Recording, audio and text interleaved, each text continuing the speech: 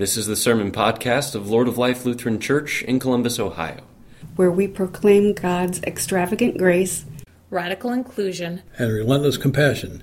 Join us for worship Sundays at 8 a.m., 9 a.m., or 11:15 a.m. This is Lord of Life. There is a place for you here. For more information, please visit our website at www.acceptingall.com. Good morning. The first lesson is from the 33rd chapter of Jeremiah. The days are surely coming, says the Lord, when I will fulfill the promise I made to the house of Israel and the house of Judah. In those days and at that time I will cause a righteous branch to spring up for David, and he shall execute justice and righteousness in the land. In those days Judah will be saved, and Jerusalem will live in safety. And this is the name by which it will be called: The Lord is our righteousness. Holy wisdom, holy word. Thanks be to God. The second lesson is from the 3rd chapter of 1 Thessalonians. How can we thank God enough for you in return for all the joy that we feel before our God because of you? Night and day we pray most earnestly that we may see you face to face and restore whatever is lacking in your faith. Now may our God and Father himself and our Lord Jesus direct our way to you. And may the Lord make you increase and abound in love for one another and for all, just as we abound in love for you. And may he so strengthen your hearts in holiness that you may be blameless before our God and Father at the coming of our Lord Jesus with all his saints. Holy wisdom, holy word. Thanks be to God. The Holy Gospel according to Luke, the 21st chapter. Jesus said, "There will be signs in the sun, the moon, and the stars, and on the earth distress among nations, confused by the roaring of the sea and the waves. People will faint from fear and foreboding of what is coming upon the world, for the powers of the heavens will be shaken. Then they will see the Son of Man coming in a cloud with power and great glory. Now when these things begin to take place, stand up and raise your heads, because your redemption is drawing near." Then he told them a parable. "Look at the fig tree and all the trees. As soon as they sprout leaves, you can see for yourselves and know that summer is already near. So also, when you see these things taking place, you know that the kingdom of God is near. Truly I tell you, this generation will not pass away until all things have taken place. Heaven and earth will pass away, but my words will not pass away. Be on guard so that your hearts are not weighed down with dissipation and drunkenness and the worries of this life, and that day does not catch you unexpectedly like a trap. For it will come upon all who live on the face of the whole earth.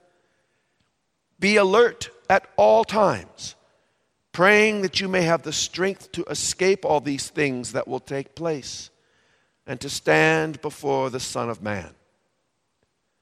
The Gospel of the Lord. As you've heard me say, so now we come to the beginning of a new church year. Advent marks the beginning of that year. And if you've ever looked at the way a church year is laid out, it is like a great wheel rolling through history, made up of 6 spokes, made up of 2 great cycles divided each into 3. We have this season of waiting, followed by a season of celebration and a season of reflection. A season of waiting, a season of celebration, a season of reflection. Here at the beginning, we have the season of waiting we know as Advent, in anticipation of the celebration of Christmas, after which we have the season of Epiphany in which we reflect. Then will come the season of Lent, when we wait for the celebration of of Easter. And then followed by the season after Pentecost, in which we reflect on these things. Waiting, celebrating, reflecting.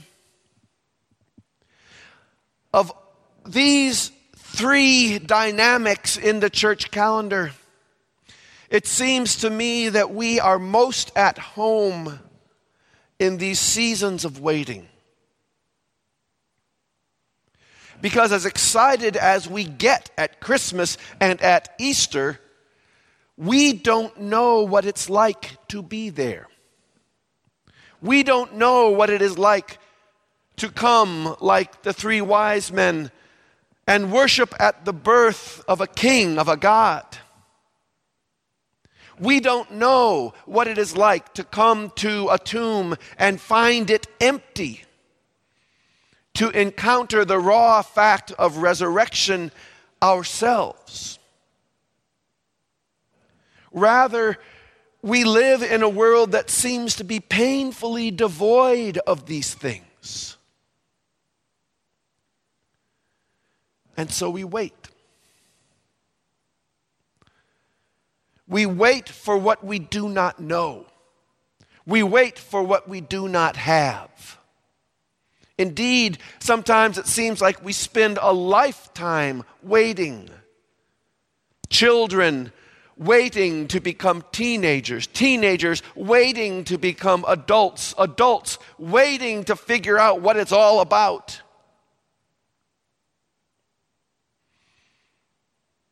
And finally, waiting for that last great mystery that carries us on to eternal life. We wait for our Lord to come. We hear from Jeremiah this morning, and he proclaims, "The day is surely coming, I tell you. The day is surely coming when there will be a righteous branch that will sprout from the bare and blasted stump of Jesse." I don't know if you remember who Jesse was. Jesse was the father of King David.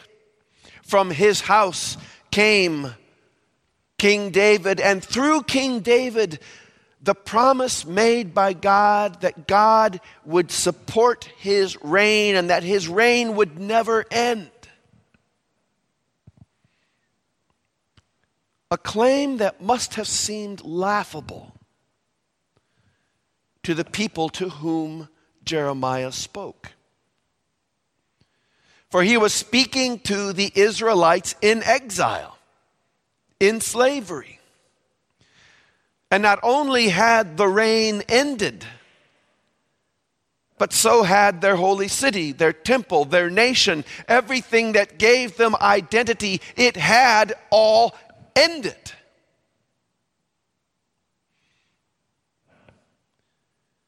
But into this full stop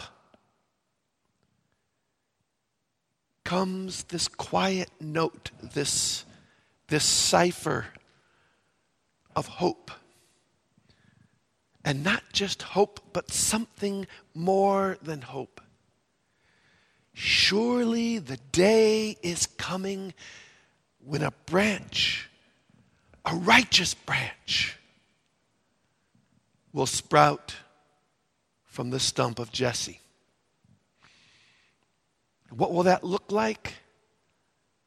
It will look like justice and righteousness in the land. It will look like equity. It will look like peace and security. All of these things the people didn't have, that the people didn't know, all these things that they had lost. And so now, that same voice continues to echo down through the ages, continues to hold the tonality together of our narrative. That single note that says, surely the day is coming. We still live in a time when these things seem to be in short supply.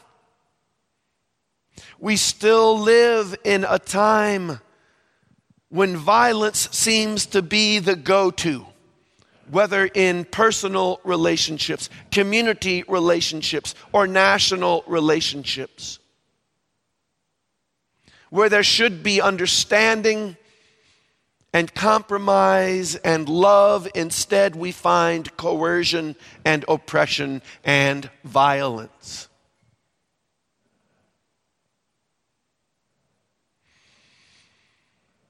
We still live in a time when the powerful oppress the weak, whether through injustice, exploitation, or simply passive ignoring and accepting.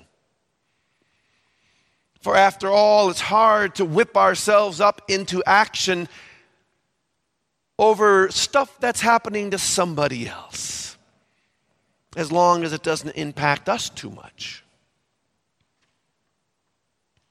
We still live in a time when peace and security seem to elude us.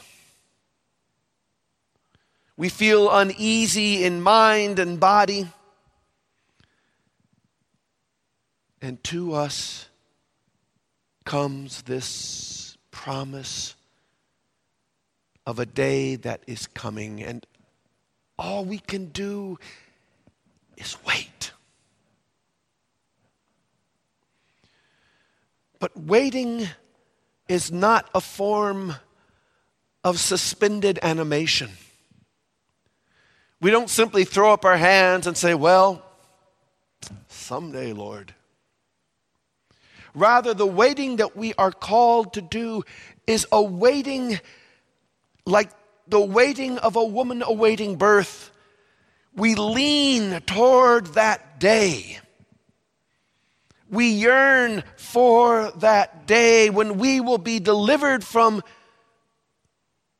the travail of this day, from the labor of this day, into this new reality that is promised to us, this new relationship, this new life. This act of waiting is itself an act of faith. Because you don't wait for what you don't expect. We wait, and in that waiting, our lives, our reality becomes reoriented toward the thing for which we wait. I had a wonderful conversation with Bev Rundio. She was filling me in on some of the history of the church. And she said that, we came to a time when it was not at all clear that Lord of Life was going to survive. In fact, the synod had already, in essence, pronounced us beyond hope. We couldn't find the money. We couldn't find the numbers to sustain the operating budget. That's why I asked her, well, how did you get through that? She said, well, we just pretended we were a big church and kept on going.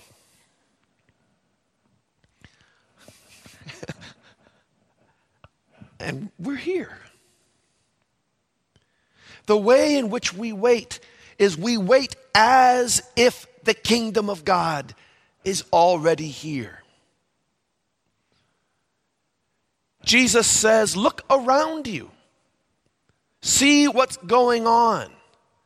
I can't tell you when the kingdom of God will arrive, but when you see the leaves sprouting, you know that summer is on its way. Look around you, and what do you see? In the midst of this darkness, in the midst of a world too often defined by acts of violence and injustice and inequity and all of the other conditions that we mourn about, we see moments of brilliance. We see moments of unexpected generosity, moments of unexpected sacrifice, moments when these things that we yearn for that seem so fragile suddenly get lifted up and justice becomes clearly visible. Suddenly get lifted up and peace makes sense. Suddenly get lifted up, and even if just for a moment we discover a new understanding and a new love for those around us, and it may not last, but while it is there, we can point to it and say, yes, that's it. That's the kingdom of God. I recognize it. Come, Lord Jesus. And we remember what it is we are waiting for, and we hunger for it all the more. We hunger for the coming of Christ. We still hunger for the coming of the one who is himself the incarnation of the kingdom of God. And in his second coming will come the fullness of that kingdom and the fullness of our lives and the fullness of our expectations. And then our waiting will be done. Amen.